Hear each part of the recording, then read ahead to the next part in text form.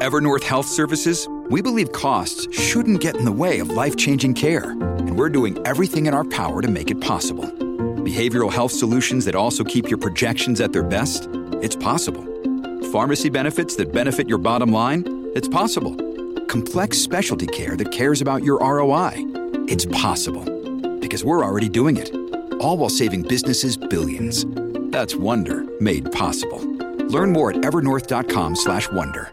I'm Alex Pearson. It is great to have you here on 640 Toronto. So, let's talk about the small businesses here, the backbone of our country, the makers of our main streets. They are running out of time, and they're running out of time to pay back these government-backed pandemic loans that they had to get. They didn't choose to get them. They had to get them, remember? And if they don't pay them back by the deadline of December 31st, then a lot of them are going to have to shut their doors. According to the CFIB, nearly 250,000 businesses will be having to shut their doors. And here's the thing. I mean, these are businesses that were shut down. And if you were in Ontario, in the GTA, you were shut down for over 350 days. Not because you wanted to, because the government forced you to. And then they forced you to go out and apply for loans. And 89% of businesses took out loans of up to $60,000. And only 10% have been able to pay them back. Because, by the way, they didn't just open their doors and everything was great.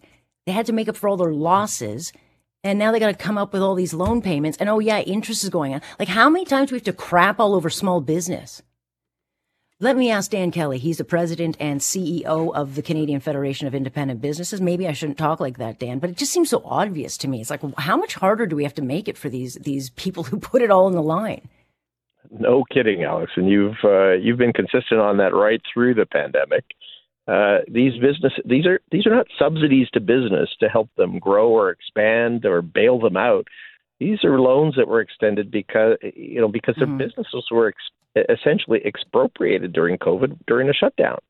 In fact, the numbers for Toronto-based restaurants, Toronto-based gyms, there were 430 days where these businesses were closed altogether.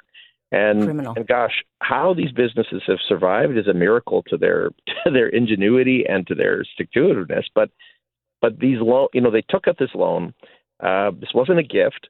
And this loan was extended once, and I give the federal government credit for doing that. But half of businesses, even now, are back to normal sales. That means half are not. The average small firm has taken on $100,000, over $100,000 in pandemic-related debt just to survive the last number of years. And now we've got the situation, the loans coming due with inflationary pressures. This is really not helpful. Well, it's also not fair. And I know that life's not fair. But I mean, it's not like they can launch even a class action, because once the government made the decisions, and a lot of them are really bad. I mean, they closed down for way too long, but they don't have any recourse. And they were part of this CEBA, the Canada Emergency Business Account, a program that was severely abused by businesses, some that should not have gotten it. And then we've got the CERB, which we know was exploited to the tune of billions that CRA is not even bothering to go after. But they go after the small business all the time, Dan, because they're the low-hanging fruit. And I think they know we can go after them because we just can. Yeah, this is worrisome. I mean, the government's found billions and billions of dollars for large multinational auto companies, billions of dollars that they're not collecting from some businesses, some large corps that used the wage subsidy inappropriately. But these $40,000 or $60,000 loans that were extended to 900,000 businesses because they couldn't keep their lights on for a month on end during COVID restrictions, that's what we're going to go hard on. We really need some help and relief. Businesses right now are asking primarily for more time to repay a loan. That doesn't seem like a huge request. And in fact, I worry that the government is actually going to end up being and taxpayers are going to be left holding the bag. If this is true, if our data shows that 250,000 businesses, if they lose the forgivable portion of the loan, may end up closing their doors forever, they're not going to get the rest of the loan back. That the business is going to basically go under. So taxpayers will be on the hook. There's $50 billion in these loans extended right now. I think giving businesses a little bit more time to repay the balance, that seems for me like a no-brainer. Yeah. Or, like saying you're not going to chase down because it's not worth your effort to go and chase down actual fraud. And then you turn around and screw these guys. It's just ridiculous. And so I don't know what this conversation is going to look like. I don't know if it's a priority of theirs, but when you look at the main streets, I mean, once the main streets are gone, my concern always is, Dan, they don't come back. Over the decades, we've seen less and less stores that then get replaced by big box stores. I mean, the complexion of your neighborhood is made up by the businesses you frequent, whether it's the dry cleaner, whether it's the little boutique, whether it's the little art shop, the barber. That's what your neighborhood is. And once they're gone, they don't come back. I don't think that. Why would you come back to Main Street when it's so bloody hard to do business here? There are so many knocks against small business owners right now. With all the pressures that they are under, rising rents, rising wage costs, and of course the fact that sales are not back to normal. You're absolutely right. It's not for the faint of heart. If we make that even tougher by pushing too far, too fast, you worry that we're going to see a hollowing out like we've just never seen of independent businesses. And look, when you think about what kind of neighborhood you want to live in, almost everybody says, I want to live in a neighborhood that has some cool independent shops and restaurants. Galleries and you got it. But these are not decorations for our streets. These are families that are trying to make an income and pay their employees and support the local community. And again, nobody, businesses do fail in good economic times. That's an accepted part of running a small business. But the pandemic was not an expected thing. And this is, it was government policies that close these businesses down. I think the government really does need to step up and make sure that businesses are given every chance to succeed. Some businesses will fail. We have to accept that. But there are thousands and thousands of viable businesses that, if given more time to get the pandemic impact behind them, will be successful. And that's the group that we're urging Ottawa to take care of.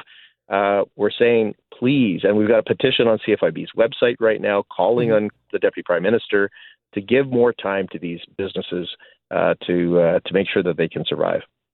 Yeah, it's not even like they're asking to be, made whole. If they're not asking, they just want more time. No. And it's a perfectly reasonable, question. And also, they're not getting protected. It's not like they have a set rate for their loans, correct? Do you know whether or not this particular program, was it a set rate? Are these interest rates and the inflation affecting them? Are they paying the rate? Oh, God.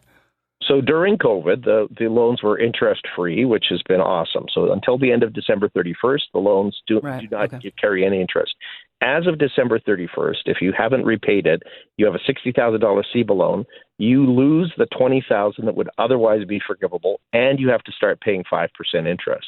So you're going to be given more time to repay, but you're going to lose the benefit of the forgivable chunk, and that's what small businesses are worried about losing right now.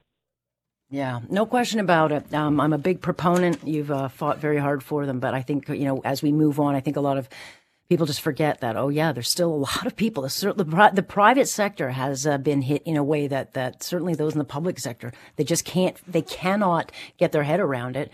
And certainly the upper echelons or the corridors of power across this country, they seem to have forgotten, Dan, too. It's like, that's over. Okay, move on. And it's like, you devastated lives. And to your point, these are families. Every store that you see closed is a family that is now selling a house or losing everything or having their life kind of ripped apart. And that's how I look at it. The horror stories that we're hearing at CFIB every day from business owners are just heartbreaking about the loss in family income and wealth that has happened over the last couple of years. And many entrepreneurs are saying, okay, I guess I got to go take a job with the government now, because what else am I going to do? And that's such a if we move entrepreneurs out of risk taking, gosh, what a terrible thing we've done for society. These are people that are used to standing on their own 2 feet. They've been knocked down through restrictions through no fault of their own.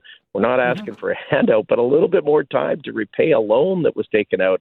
Seems like, at the very least, a government policy that needs to happen. We're starting to get some momentum. Small business owners are calling their members of parliament. I don't think that this is impossible to change, but we need to hear small business owners' voices need to be heard, and I sure appreciate you amplifying that today. 100%. I would have done it sooner. I didn't know that this deadline was, so I'll happily keep this fight going. I mean, if everyone's going to move into government jobs, who's paying it? Who's paying for that, Dan? If someone's got to fill that trough. This is it, and small business owners are right now facing other challenges as well. It isn't just the pandemic debt; they're facing all the higher costs and, of course, higher taxes along the way. Yeah, tough time. All right, Dan, we'll keep an eye on this, and certainly I'm happy to shame who I have to shame. So let me know. Take care. Thanks, Alice. That's Dan Kelly over at the CFIB. He certainly has fought for small businesses. If you can help out, call your MP. Again, these are mom pop shops. Not all of them are. They're certainly not the Costco's. The Costco's will be fine, but it's your neighbors in the neighborhoods, your business owners. They haven't recovered.